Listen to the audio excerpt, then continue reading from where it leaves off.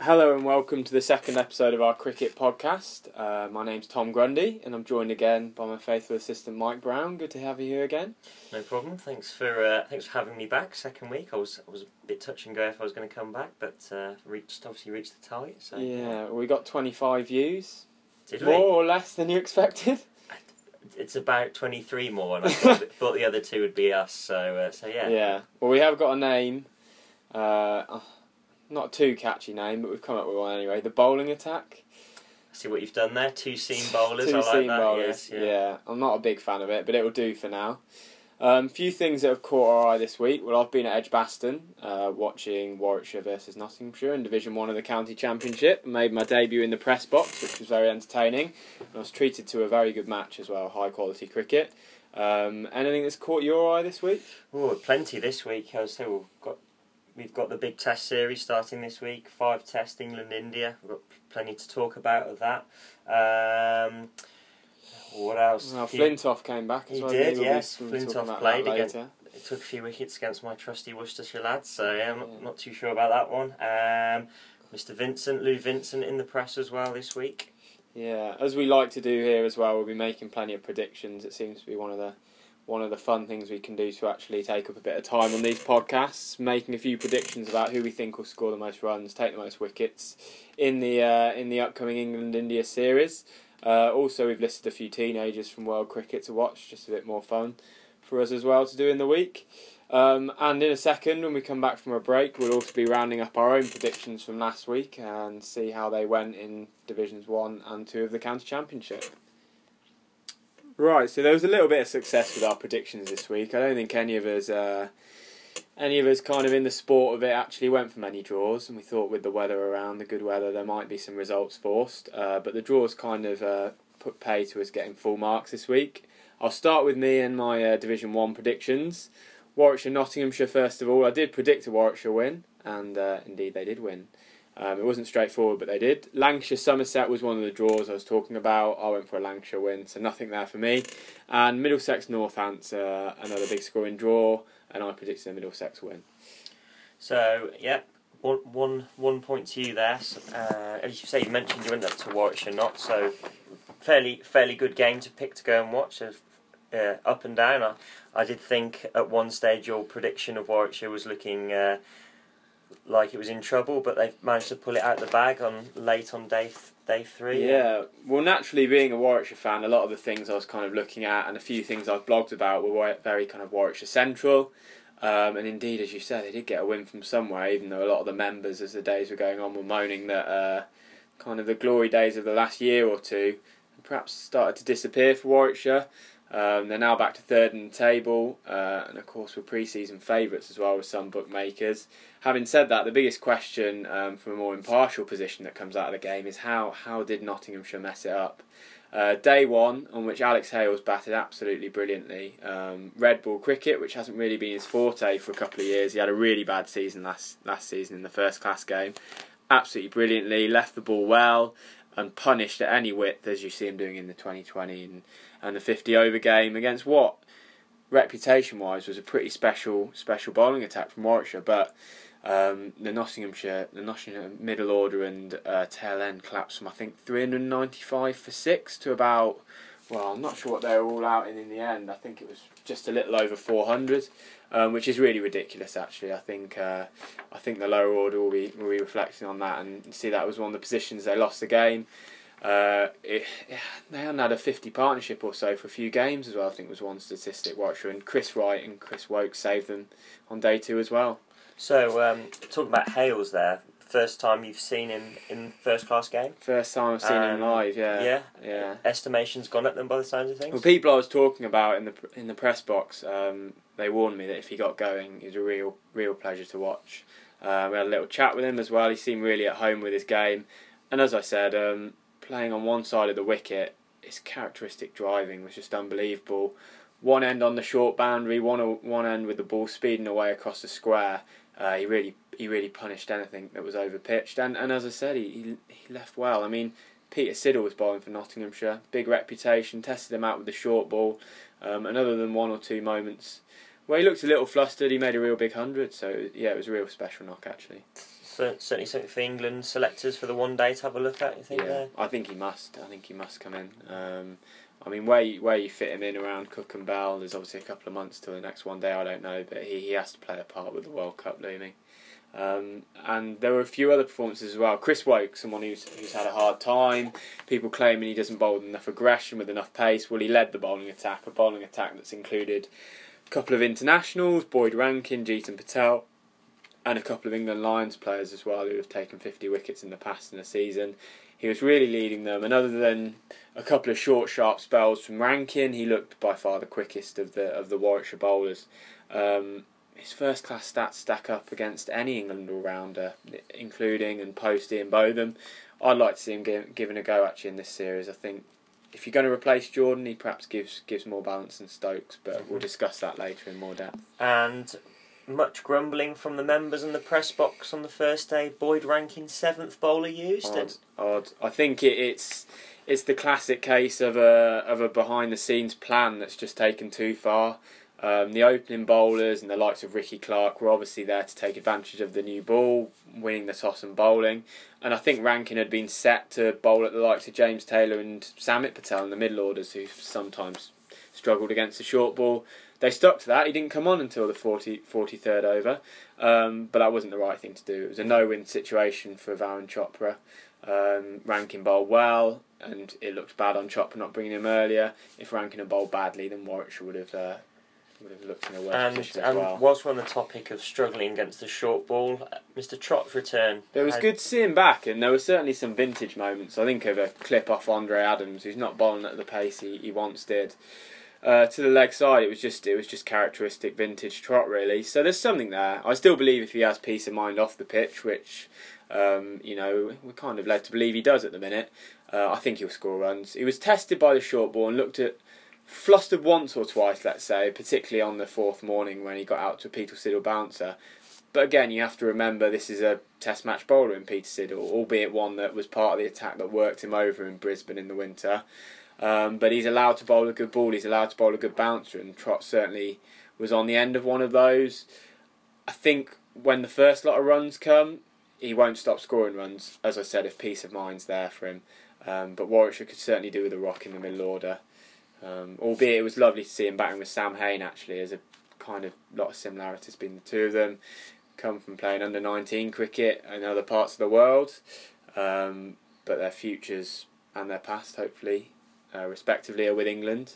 And Sam Hain showed a lot of maturity on that final day. Yeah, I know we had a chat about it, saying it's important for young lads, and I think is it his 6th first-class game, and he's making important runs. He's not making runs at the end of the season where it's all said and done. He's making it now with the crunch, with this game. Puts Warwickshire right back in the championship mix. Yeah, so and Dougie Brown made a point in his interviews of saying the standard of Division 1 Championship cricket is so high now, probably as high as he's known it as a coach and as a player. And you really do have to kind of look at the attacks that someone like Sam Hain's making these runs against. Peter Siddle, Luke Fletcher's a really good bowler actually. Samit Patel can have his moments on final days. Andre Adams, a wily bowler as well. Ajmal Shahzad not even getting in the team, so yeah, he's got a really big future ahead of him. But let's just kind of wait and see how that one plays out, I think. But yeah, going on to the Div 2 predictions, you had a bit more success than me. Looks like I take the lead 2-1 on predictions. Surrey, Hampshire, I went for a Hampshire win, high scoring draw, which Surrey was certainly in the ascendancy, but looked like a fairly flat pitch, good weather, and was a draw in the end. Essex, Gloucester, I went for an Essex win, which was an Essex win, but I think 10 wickets, almost by an innings. I think Essex had to bat for 9 balls in the last innings to get the win. Big performances. Jesse Ryder had a good game, big 100 in the first innings. Maybe Bapara as well. Bapara as well, knocking on the door. It's just whisperings again about him there. Certainly won't go away, Bapara. So yeah, good all-round performance from Essex, fairly comfortable win. Again, a comfortable win for Worcester against Glamorgan. It was fairly even after the first innings. I think Worcester had a lead of about 30. Batted well in their second innings. and Ajmal came to the fore. Well, they needed to take 10 wickets on the last day and picked up 7 for. Yeah. So after the passing of Damien D'Oliveira as well, it's quite poignant to see Tom Fell and Tom Kohler-Cadmore, 2 graduates of the Worcester Academy, come through and score. that's right. As Yeah, well. Fell 100 and first innings Kohler-Cadmore 85. Big partnership together. And with Ajmal leaving in the coming weeks as well, they're going to have to, they're going to sustain this promotion push. They're going to have to rely on a bit more homegrown talent as well. I think as well, I've read somewhere this week that it was the 22nd consecutive championship game that Worcestershire have taken full bowling points. And also, of those 22 games, only 8 of them have had Ajmal in the team. So other players do step up when he's not there. Again, I was impressed with Charlie Morris. Picked up the other 3 wickets of the 10 in the second innings. Bowled well. His economy rate is consistently going under 2 and over. And for a guy in his first full season with the counties, making great progress. Yeah, definitely. Well, that's kind of what we've been watching this week in the county championship. Not too much success with our predictions. We'll try again later, and we might be throwing the draw in the mix this week, I imagine. There's a bit of rain about maybe this week as well. Yeah, so. Definitely. Well, when we come back, we'll preview the England versus India Test series, 5 Test series as well, in about 5.5 weeks, I think. So that'll kind of lead us on to discussing a lot more than perhaps we might have had to discuss from the Sri Lanka series. I mean, you certainly find out a lot more from these 5 Test series. So please join us again in a moment. Welcome back to the Bowling Attack with me, Tom Grundy, and Mike Brown. The main part of today's show, we're going to be previewing the England-India Test series that starts on Wednesday the 9th of July at Trent Bridge. As I mentioned, 5 Test matches in just under 6 weeks, starting at Trent Bridge, moving on to Lords, the Ageas Bowl in Southampton, Old Trafford, and then finishing up, as they always do this in our English summer, at the Oval. India have actually just come off, a win against Derbyshire in a 3-day warm-up game. But without 10 wickets being taken in any of the innings, I think it was more of a run out for their players more than anything. First of all, the England squad being announced this week, the same 11 that finished against Sri Lanka, as well as Chris Woakes and Ben Stokes. What do you make of that? No real surprises. There was obviously discussion about maybe England lacking a frontline spinner, but nobody put their hand up in the last round of championship games, so we're going to stick with what they've got, and we'll be able to tell a lot more about it after this series. I'd say kind of the story of the squad announcement went under the radar, really, because everybody expected it to be what it was. So yeah, I mean, the one man whose place seems to be under threat, Chris Jordan, he's been batting at 8 and kind of having the role as the 3rd or 4th seamer with Liam Plunkett. There's a lot of talk about Ben Stokes coming back into the side. He grabbed the headlines in the winter with his 100 at Perth, and he seems like a headline-grabbing cricketer. Of course, he did have his misdemeanours as well, punching that locker in the Caribbean. Does he seem like the right kind of fit for a number 8 batsman role, or would they have to juggle the team around to fit him in? Well, he's obviously batted six in the Ashes, scored his 100 from 6, but batted at 3 in the one-dayers, 3 to 7 in the one-dayers. So. And he tends to do 5 or 6 for Durham, really, doesn't he? He does, yeah. He'd be a handy bloke coming in at 8, but would he be wasted at 8? And would it be just a confusion of people's roles, which is one thing that certainly has led to disillusion about the England team in the past, players not playing the same roles they play for their county. The other man in the squad who we've mentioned already, Chris Woakes, someone I was really impressed with, averaging high 30s with the bat, low 20s with the ball. That's something that makes you kind of open your eyes playing in Div 1. Mm-hmm. Do you think he's being pigeonholed for the wrong reason? Again, if he came in at 8, is he wasted at 8? But is he not a better bowler than Stokes is? Perhaps in English conditions against an Indian side? Conditions, yeah, you might be right. I don't think there's much to choose between them. They've both got their big assets, which we all know about. I'm sure we'll talk about it a bit later. But the 5 tests in 5.5 weeks, there's a lot of overs to be bowled in there, and with some players, there's question marks about Broad. He spent quite a lot of time off the field in the last test against Sri Lanka, so I think I could see all 13 of this squad playing at some point, and potentially maybe even having to call up others if there are injuries strike or or things aren't quite going right. But I could see Wokes getting a go. I think they probably will go Stokes in the first test for the sake of Jordan, which Jordan will rightly feel aggrieved. He probably didn't take the wickets or score the runs that he would want to himself, but he didn't disgrace himself, and he would feel quite hard done by to be dropped so soon after just 2 tests. But we shall see on Wednesday morning what I they think go. Wokes and Stokes, 2 red ball cricketers who have perhaps been confused in the past as white ball specialists. Yeah. Certainly not the case. Whoever gets the call, I want to see an extended run for them in this form of the game. I think Wokes in particular might surprise a few people if he did get an extended run in the side. Both as a kind of understudy to Anderson. As a swing bowler, who Anderson's shown that swing bowling can be alive around the world in any conditions, and also as a quality batsman as well. One thing that's kind of had a bit of discussion around the cricketing world this week, perhaps a bit of a dull topic, but an important one nonetheless, the pitches that we might come across in this series. I think anyone will find it hard to deny the way the ECB select the test grounds in this country, the importance of the finances from test match cricket as well. We're going to see a lot of chief executives' pitches, aren't we?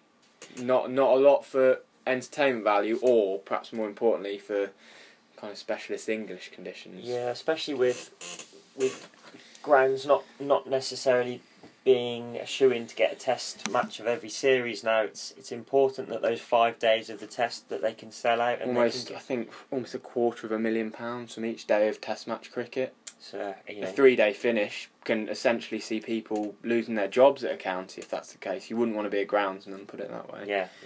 And that may well play into the Indians' favour. Ravi Ashwin, probably Jadeja as a second spinner as well. If these pitches are tired, 5-day pitches that do get a bit slower and lower, if anything, after 4 or 5 days, and they'll come into their own.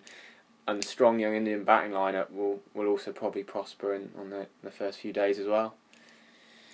Yeah, it'll be interesting to see. Like you say, it's the chief executive of these Nottingham, Trent Bridge, England historically do well at Trent. Probably has the most bounce and atmospheric kind of conditions in England nowadays. I think so. Think of Anderson's record. There. And we discussed Anderson's record at Headingley wasn't great in the last podcast. So Trent Bridge seems to be a good home. Players like Broad play their cricket there. Obviously, Swan used to be his home ground. I think it does make a difference.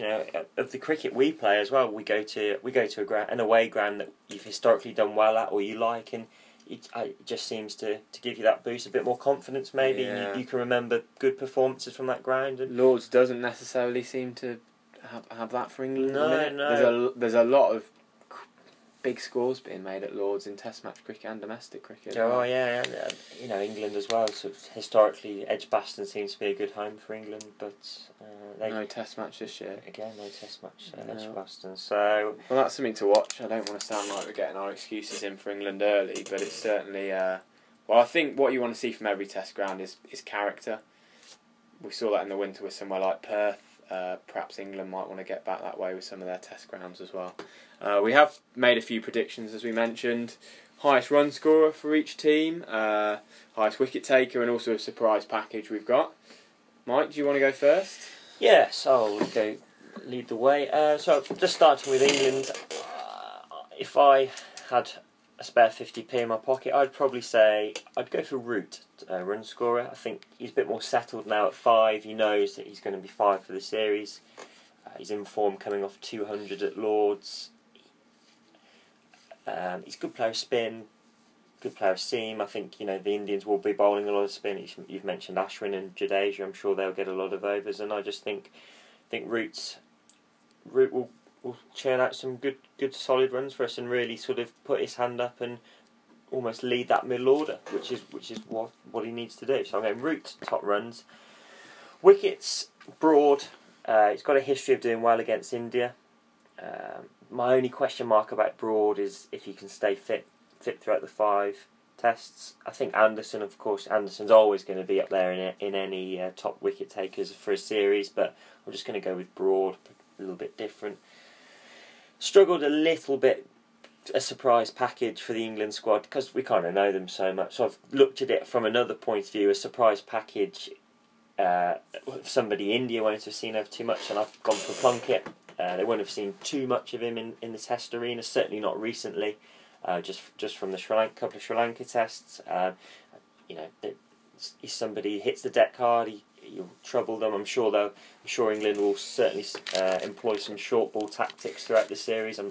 I know in the past they've bounced Suresh Raina out a few times. They might be looking to do that. So I've gone Plunkett as the surprise package for the Indians. Yeah. So I'll go with mine.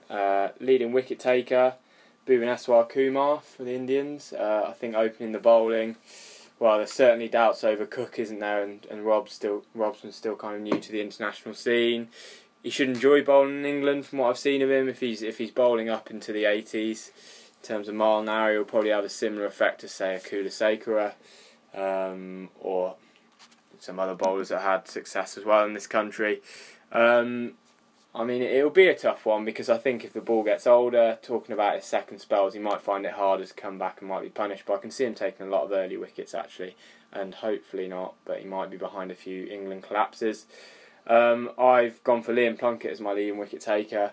I think a big test for the Indians, a young Indian side, will be how they play the shorter, quicker stuff, which we presume his role in the team is to dish that out. They'll get a lot of it, and I think some of them will be up to it actually. But I also think some of them won't. So I hopefully think he'll take a few wickets, and there is still a lot of question marks, as you said, over Broad and Anderson's fitness, their ability to sustain it over a series of 5 Test matches without a spinner like Swan, taking a lot of the responsibility off them. Shea Pujara is my leading run scorer for India. I think, as I said, there's a bit of a question mark over some of their batsmen. I still think Vijay, Dhawan, even Rohit Sharma may struggle in England, but I think Pujara just has a little bit of extra class. I remember 100 he scored in the first Test match against England in India last time we toured over there, and I think he may adapt to our conditions. And I've also gone for Joe Root, many of the same reasons that you said, but in particular how well he plays spin, and the fact that a little bit of the pressure's been taken off him with him batting slightly more in the middle of the order. Surprise package, I've already mentioned him today, sorry to keep going on about him, but Chris Woakes, I think it's inevitable, even with his form, he'll probably play a Test match this summer, just because of the fitness questions over the bowlers. If he comes in, the Indians won't have seen much of him, and they perhaps won't even appreciate his quality with the red ball in hand. And I've gone for Ajinkya Rahane as well. Without a spinner in the England side, and potentially with him batting at 6, depending how they go with their order, he might not even play it, of course. But if he does bat there, he might be able to take advantage of the fact that there's no quality spinner in the England side. Just the off-spin of Moeen Ali, he's obviously a right-hand batsman. And he might be able to put pay to some of the England attack once they're a little bit tired. He's got a lot of shots. He's perhaps he's a bit lucky to kind of go in the shadows of some of their bigger names that are coming through. But this might be a series where he really makes his name for the Indian Test side. Yeah, one thing about Rahane as well, from what I've seen, if he's going to score runs, he'll score them quickly. Which, always helps bloke at number 6. So from the Indian team, I've gone again runs, same as you, Tom, Pujara. Similar reasons. I look at him batting and I think that he really values his wicket. Compared to a Dhawan, I think Dhawan might be a little bit loose to open the batting sometimes, and I could see Anderson really getting on top of Dhawan and potentially him not playing the full series, but he just looks compact, values his wicket, and I think he will score runs, Pujara. Top wicket taker, I've gone Mohammad Shami. He bowls at a good pace, quite a sort of heavy ball. It looks like he bowls and he moves it both ways. You mentioned Kumar. I thought about Kumar. I just think Shami's more of a threat, with that bit more pace about him. And the Indians have got Varun Aaron in the squad. I'm not sure how much he'll play, but I think that Shami's got a bit more control. Aaron still seems a bit raw. I've seen him again with the Indians. The most experience I've got from watching these Indian teams play and these Indian lads is from the IPL, which is obviously a lot different, but he can go around the park a little bit. Aaron, he seems to have great control. Shami's averaging under 30 after 6 tests, picking up wickets. Did well in New Zealand. You know, it could be similar sort of conditions to what they had in New Zealand. So I've gone Shami. My surprise package, I was surprised to see this name in the squad in the first place.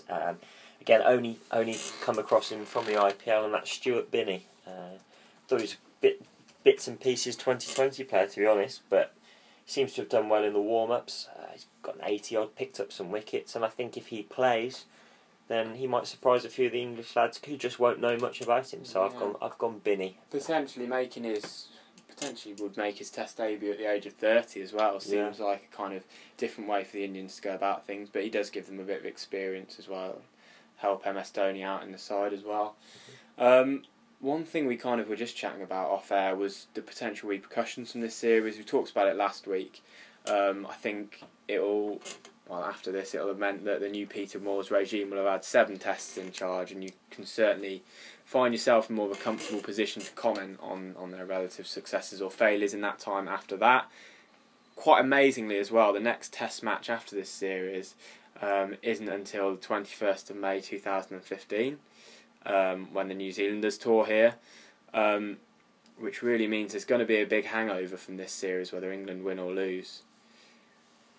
Yeah, I think this series is so important for so many different ways. The obvious, you just open the paper today, you look on the front page of the sports website, it's all about Cook. It's still all about Cook. If England can get a win, Cook can get some runs, suddenly that's not talked about till May next year. If he doesn't, then he's struggling. Does he stay in the ODI side? There's a lot of guys putting their hands up in domestic cricket at the minute.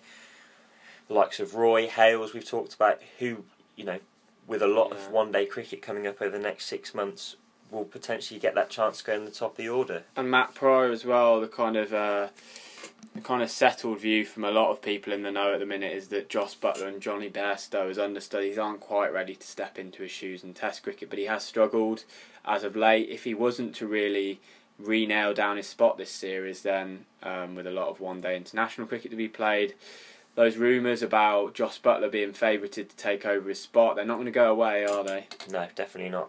I think best thing for England can be is get back on track. I actually think, looking at the Indian team, they've got quality throughout their side, but there's nobody I look at and I think, well, I'm sort of a bit wary of them. The Sri Lankans, obviously, Joe Warner and Sangakkara, they're the 2 big wickets. I'm sure the Indian fans back home, with a lot more faith in MS Dhoni as captain, will have similar kind of worries about their team and similar kind of apprehensions about how a young side go on. Not that I think we have many Indian listeners, to be honest. You never know. You never know, yeah. Send us a tweet if you are listening around the world. But otherwise, of course, it all gets going on Wednesday. There's a bit of dodgy weather around these parts, so hopefully that doesn't have too much of an effect, because it would be great to see. I think a lot of us are all in favour of 5 Test series, really, aren't we? Definitely, yeah. So it would be great to see a lot of cricket and not certainly a Test series of an odd number, an even numbered Test series obviously is a bit odd, Yeah. So, especially if it finishes 1-1 or something. Yeah. So hopefully we'll have plenty to chat about next week and see what's gone on there. When we come back, we're gonna note our 5 teenagers to watch in world cricket. Not the 5 best necessarily, because that's obviously quite a subjective thing to do at that age. But just 5 that have caught our eye from different countries around the world. Please join us again in a second. Thanks for staying with us. Not long to go now. As I mentioned, we'll be going through our 5 teenagers to watch in world cricket. 3 that have particularly caught my eye, and 2 that have caught yours, Mike. One thing that was quite noticeable, picking through these, is the way you kind of come to know about these young lads, the way they get exposed in world cricket. Yes, an under-19 World Cup which we've watched, which is great that the ICC is a host broadcaster, and also Sky in this country, that they show that so they can showcase their talents under a pressure environment of television cameras around. But we also see a lot of them through 2020 cricket around the world as well. Wouldn't have happened 10, 20 years ago. They're getting the exposure against top-level cricketers, whether it be in the IPL, here in the domestic competition, or other places like the Big Bash. And that's kind of how they've come to our attention. The first one's a guy that's he's very young in his professional career. I think he's only played a handful of first-class games, but he's very young in his Bangladesh career as well. Taskin Ahmed, who I've had a look at on TV a few times, 5-28 against India in a one-day international in June this year, and he's only just turned 19. One thing I'd say about that is Bangladesh have a history of giving a chance to a lot of young players.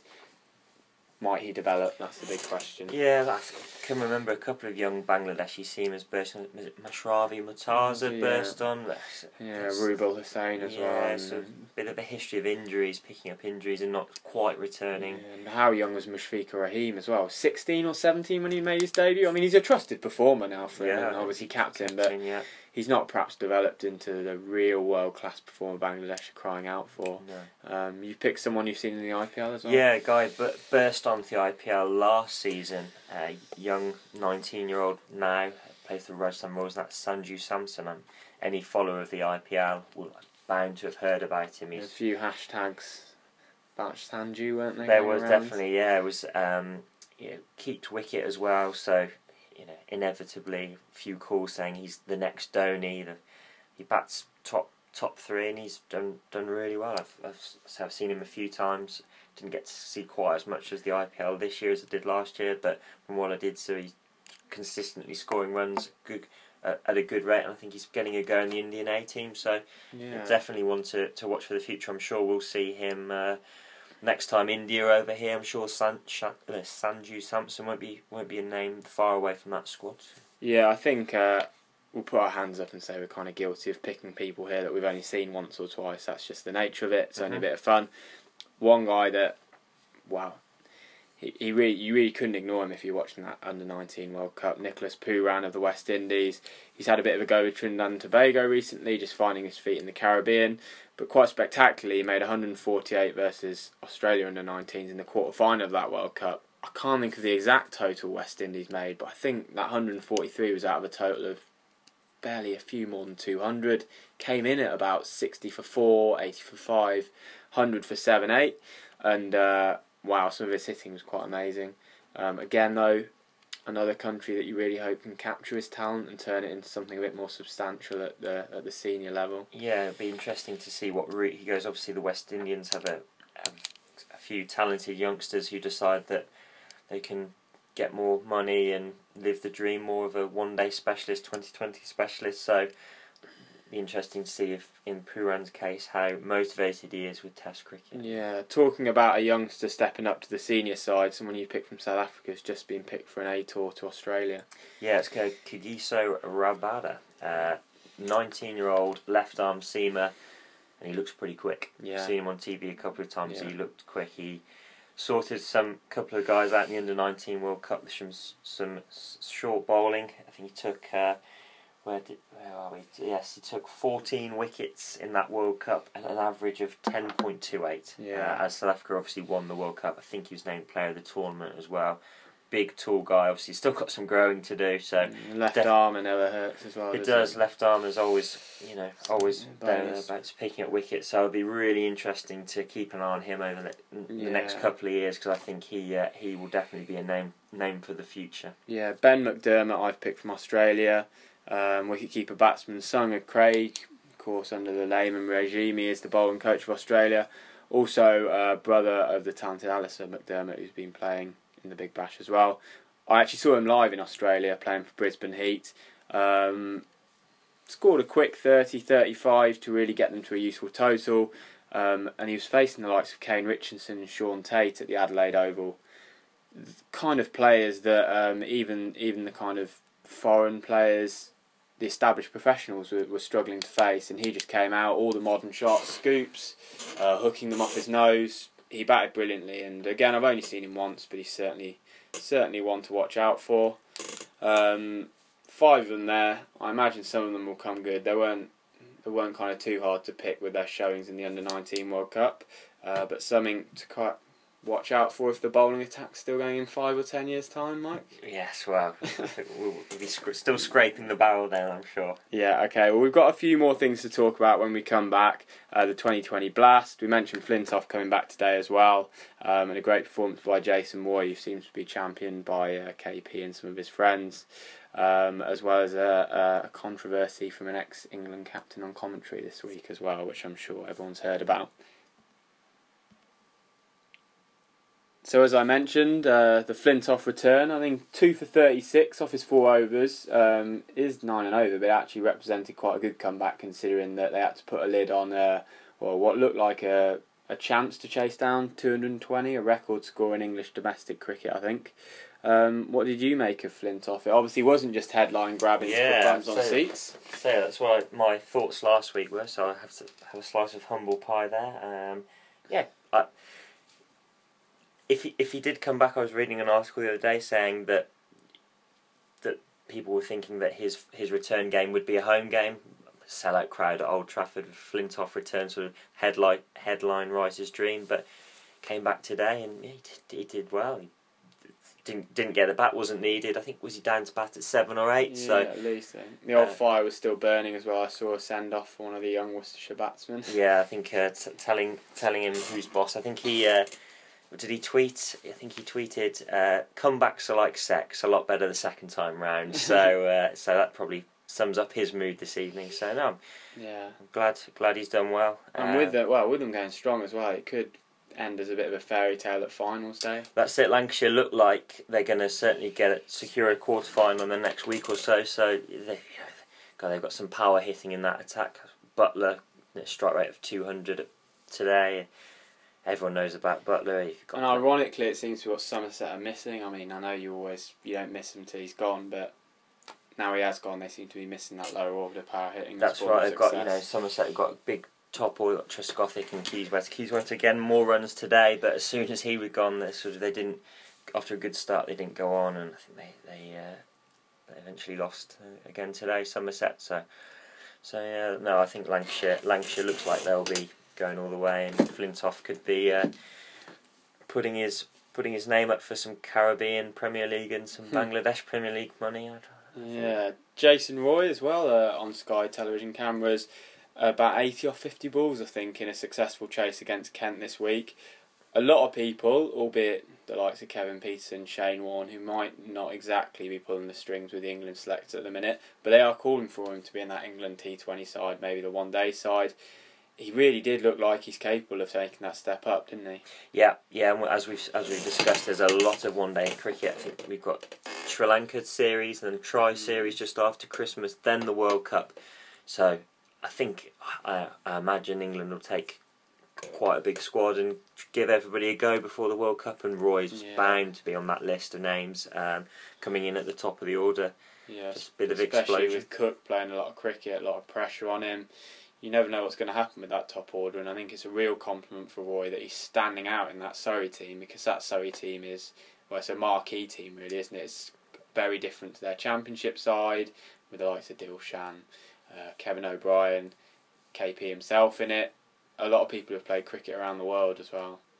Yeah, and good to see Roy scoring runs as I made him captain my fancy team this week. So I noticed Tom hasn't put down the fancy team this week, so I think I've had a pretty good week and have charged in front, so I wasn't surprised to see that. I think our good friend Matt Hallett's beating both of us though, so maybe you can guess. Yeah, we'd like to get Matt involved one week, so hopefully. Well, we have spoken about guests on our podcast. I don't know if a few of them listen. That would have to be one qualification. They have to have at least listened to one episode and put them through that hell to feature.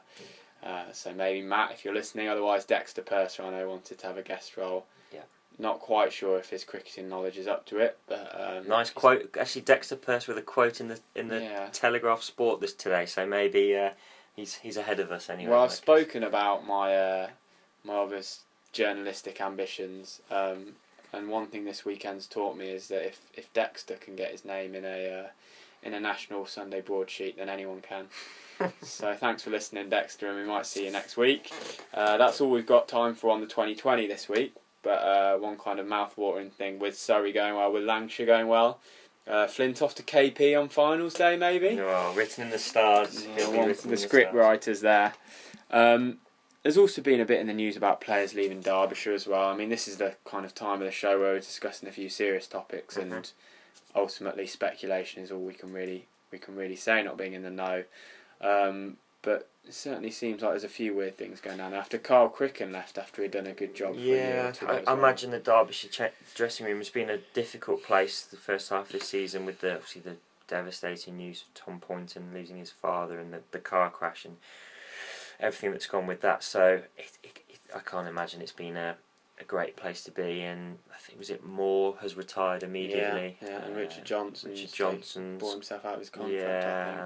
Yeah, Burgoyne as well. Yeah, exactly. So I mean, we don't know what's behind it. I know the chairman's come out with a few emotional tweets this week about the fans needing to back the Derbyshire team, and kind of trying to put some explanations about why Tim Groenbowl's been allowed to go off to Somerset. But yeah, we'll certainly see how things play out there. They're going to have to give a go to some of their younger players as well, I think, in the last few months of this season. Another kind of serious topic that we might as well address for a second or two. Lou Vincent, he's made a statement about, basically admitting his cheating. He supposedly told everything to the authorities, whether that's as a kind of gesture of goodwill or having been backed into a corner with indisputable proof over his head. I'm not too sure, but it would be interesting to see if the authorities can kind of get to the bottom of this murky world. Yeah, this story's annoyed me a little bit this week. Lou Vincent's PR man is obviously doing a good job for him. I think coming out, and, I've watched some. I couldn't sit through all of his plea, but I think the Oscar nominations. Well, exactly. The way he was coming across is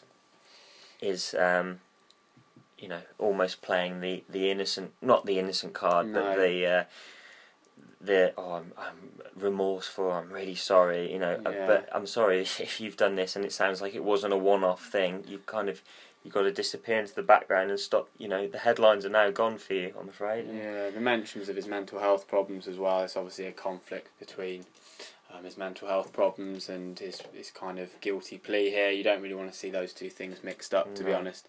And yeah, definitely trying to pull on the heartstrings. Yeah. But the important thing is the authorities have a lot more knowledge than they probably would have had a few months ago, whatever the reasons behind that may be. Yeah. One thing that's slightly serious, but also I think we certainly took a little laugh at it this week. Andrew Strauss dropping the C word on Sky Television. Yeah. And the MCC 200 years. I don't know what WG would have made of that. No, well, I haven't. I've seen a little clip of it from Fox Sport, obviously with the offending word bleeped out. I think in terms of the apology, the word grovel springs to mind. Oh yeah. Is he apologising for what he's saying, or is he apologising? Do you know what really annoys me most of all about it? It's not that he believes that, or really even though he said that, although it's obviously not ideal that he's saying words like that on daytime television or television at all, especially when he's supposed to be impartial. It's more to do with the fact that he seems to come across with such a impartial view most of the time, and he's not kind of committed to his views on old teammates, and yet obviously behind the scenes he's saying all these honest things to his co-commentators. As fans, you'd like to think what you hear on the commentary is also what they say between themselves. Maybe he should have apologised for the word. Should he apologise to Kevin for having that view? Well, I'm not too sure, to be honest. I think if players don't like each other, past or present, I don't really have a problem with that. And do you think he'll be in the commentary box on Wednesday for the first test, or will Sky have to take some action, because they'd be well within their rights to? They would. I think. I think there's a lot being made about the fact that Andrew Strauss is well liked by the hierarchy at the ECB and perhaps in turn with Sky as well. So it wouldn't surprise me if he. Especially with his quick apology as well, it wouldn't surprise me if things ended there. But you can't help but think that if it was someone, kind of without the expert opinion of him, or if even Kevin was in the commentary box himself, whether it would have been taken so lightly. When we come back anyway, getting away from that, you won't be saying any four-letter words, hopefully beginning with C, Browno? No, hopefully not. Usually get those out on the pitch on a Saturday. Yeah. So. But we'll come back with some more county championship predictions. I'll be taking on Div 1 again. Mike, you'll be taking on Division 2. Yep. Right, I'm going to start off with my Division 1 fixtures. Those of you that follow cricket closer than us might have realised that some of them have actually started today, so I think Mike in particular has got a bit of a... Well, you got a bit of a few... It's made it a bit easier for you, basically. First of all, for me, I've gone for Sussex to beat Northants. I just think all round they look like the stronger outfit. Obviously, Northants have been struggling this season so far. As we talk on Sunday evening, Sussex are 319 for 6, so a good little start there. I'll just check who's got runs for Sussex. Luke Wright 100 actually, which was interesting after seeing him get a first baller in the 2020 the other day. A good player to watch actually. So with the Northants bowlers struggling there, I think the likes of McGoffin, James Treadwell as well on loan from Kent might kind of... Is he playing? Because I just noticed he was back at Kent last week. Yeah, well, he's not out at the minute, so... Oh, okay, yeah, he must have gone back. I think, did he play the 2020 for... Yeah, he did, yeah. So he's obviously gone back between the two. So I don't know how motivated he is to prove a point to either Kent or the England selectors. Yeah. I presume quite a lot if he's gone out there to actually make the loan at that stage of his career. So they might toil away and have some effect. My other games, which haven't actually started yet, we've got Middlesex, Somerset at Uxbridge. I'm not too afraid with the pitches at Uxbridge, but I seem to remember a few high-scoring games. I'm going to go for a draw there just to get my draw in this week. A couple of strong batting lineups, bit of weather around, and some flat pitches coming around county cricket at the minute. Uxbridge as well, we might have another chief executive's wicket, with the club wanting to make a bit of money behind the bar. And not surprisingly, Yorkshire flying high in Div 1. I've gone for them to beat Durham this week. Strong bowling attack as usual. Even in reserve, they've got a lot of stocks there. I think if they put the runs on the board with even Aaron Finch doing well in mainly actually the red ball game, they've got a bit of batting there, even with those that are away for England. What about you in Division 2, Mike? Well, like you say, I've got hopefully it should be a fairly easy start. Glamorgan, Surrey, after day one, Glamorgan 232 all out and Surrey 121 for North in reply. So it won't surprise many of you, but I'll go for Surrey actually in that one. Looks like Tremlett 5 for today. And also another young lad who I've been very impressed with this season, Tom Curran with 4. So looks like Surrey are well in the ascendancy then. Yeah. Derby, Essex, we've mentioned both these teams already. Derby struggling, not quite sure what's going on there. Essex coming off the back of a big win, so I'm going to go Essex again. Yeah. Hampshire, Gloucester. Hampshire got away with one a bit last week, probably. Second in the league. Surrey as well, pushing them tight. Surrey are coming up. So if Hampshire got aspirations to get back into Division 1, which I'm sure they have, then I think they'll be motivated and they'll beat Gloucester. And Leicester, Kent. Leicester rock bottom. Look like they're struggling. Kent aren't doing much better. There was a team that looked like disappointing. Really, I was thinking Kent should be there or thereabouts, but they don't tend to do it. They've got some good young players. Bell Drummond, keeper's names, Billings. Sam Billings. Yeah. Although he batted a bit oddly the other night when I saw him. Yeah, so obviously they've got some good young players at Kent, and I think Kent will beat Leicester. So I'm not going for any draws again. That'd be a bit of weather about, but I need to get even further in front of Tom on my prediction. So I've gone for the 4 victories. Yeah, but it's still early doors, and as I've said, you've had a bit of help this week. That is all we've got time for. As I look down at my recorder, 48 minutes this time. Well done if you stuck with us. If you wanted the special 23, managed to shave 10 off there, I think. So. Yeah. So hopefully we can beat our 25 listeners this time. So you're going to have to do at least 15 listens, and I'll have to do about 20 as well. That's it. I have to get all the family involved as well this week, I think. Yeah. Big week of cricket coming up, as we've mentioned. We'll be reviewing that first test next week. You'll obviously be streaming it at work when you're pretending to work hard, I imagine. Wouldn't dream of anything of the sort. I'll be watching the highlights package at 7 PM when I get home. Another thing that's worth mentioning, I have been putting this up on my blog and on Twitter. If for some strange reason you have seen it, feel free to retweet it. Or if for some reason you wanted to ask us any questions or get involved, you could reach us on our Twitter handles. Mine's at TomGrundy1991. And my friend here, Mike, his is at Browner_23. Good job you've got that there, because I'm not sure I'd have remembered that. No, having to read your tweets though is never Never an exciting thing to do on a Sunday evening. Yeah, and I just on that, just like to let everybody know that my tweets are my own opinion and nothing to do with the Bowling Attack franchise as a podcast. Okay, and as I said, we might have a guest. We might have a guest next week. So if there's anyone out there, friends of ours or otherwise, Dexter, this is for you. Feel free to join us. Thanks again, guys. Have a good week. Cheers, guys. See ya.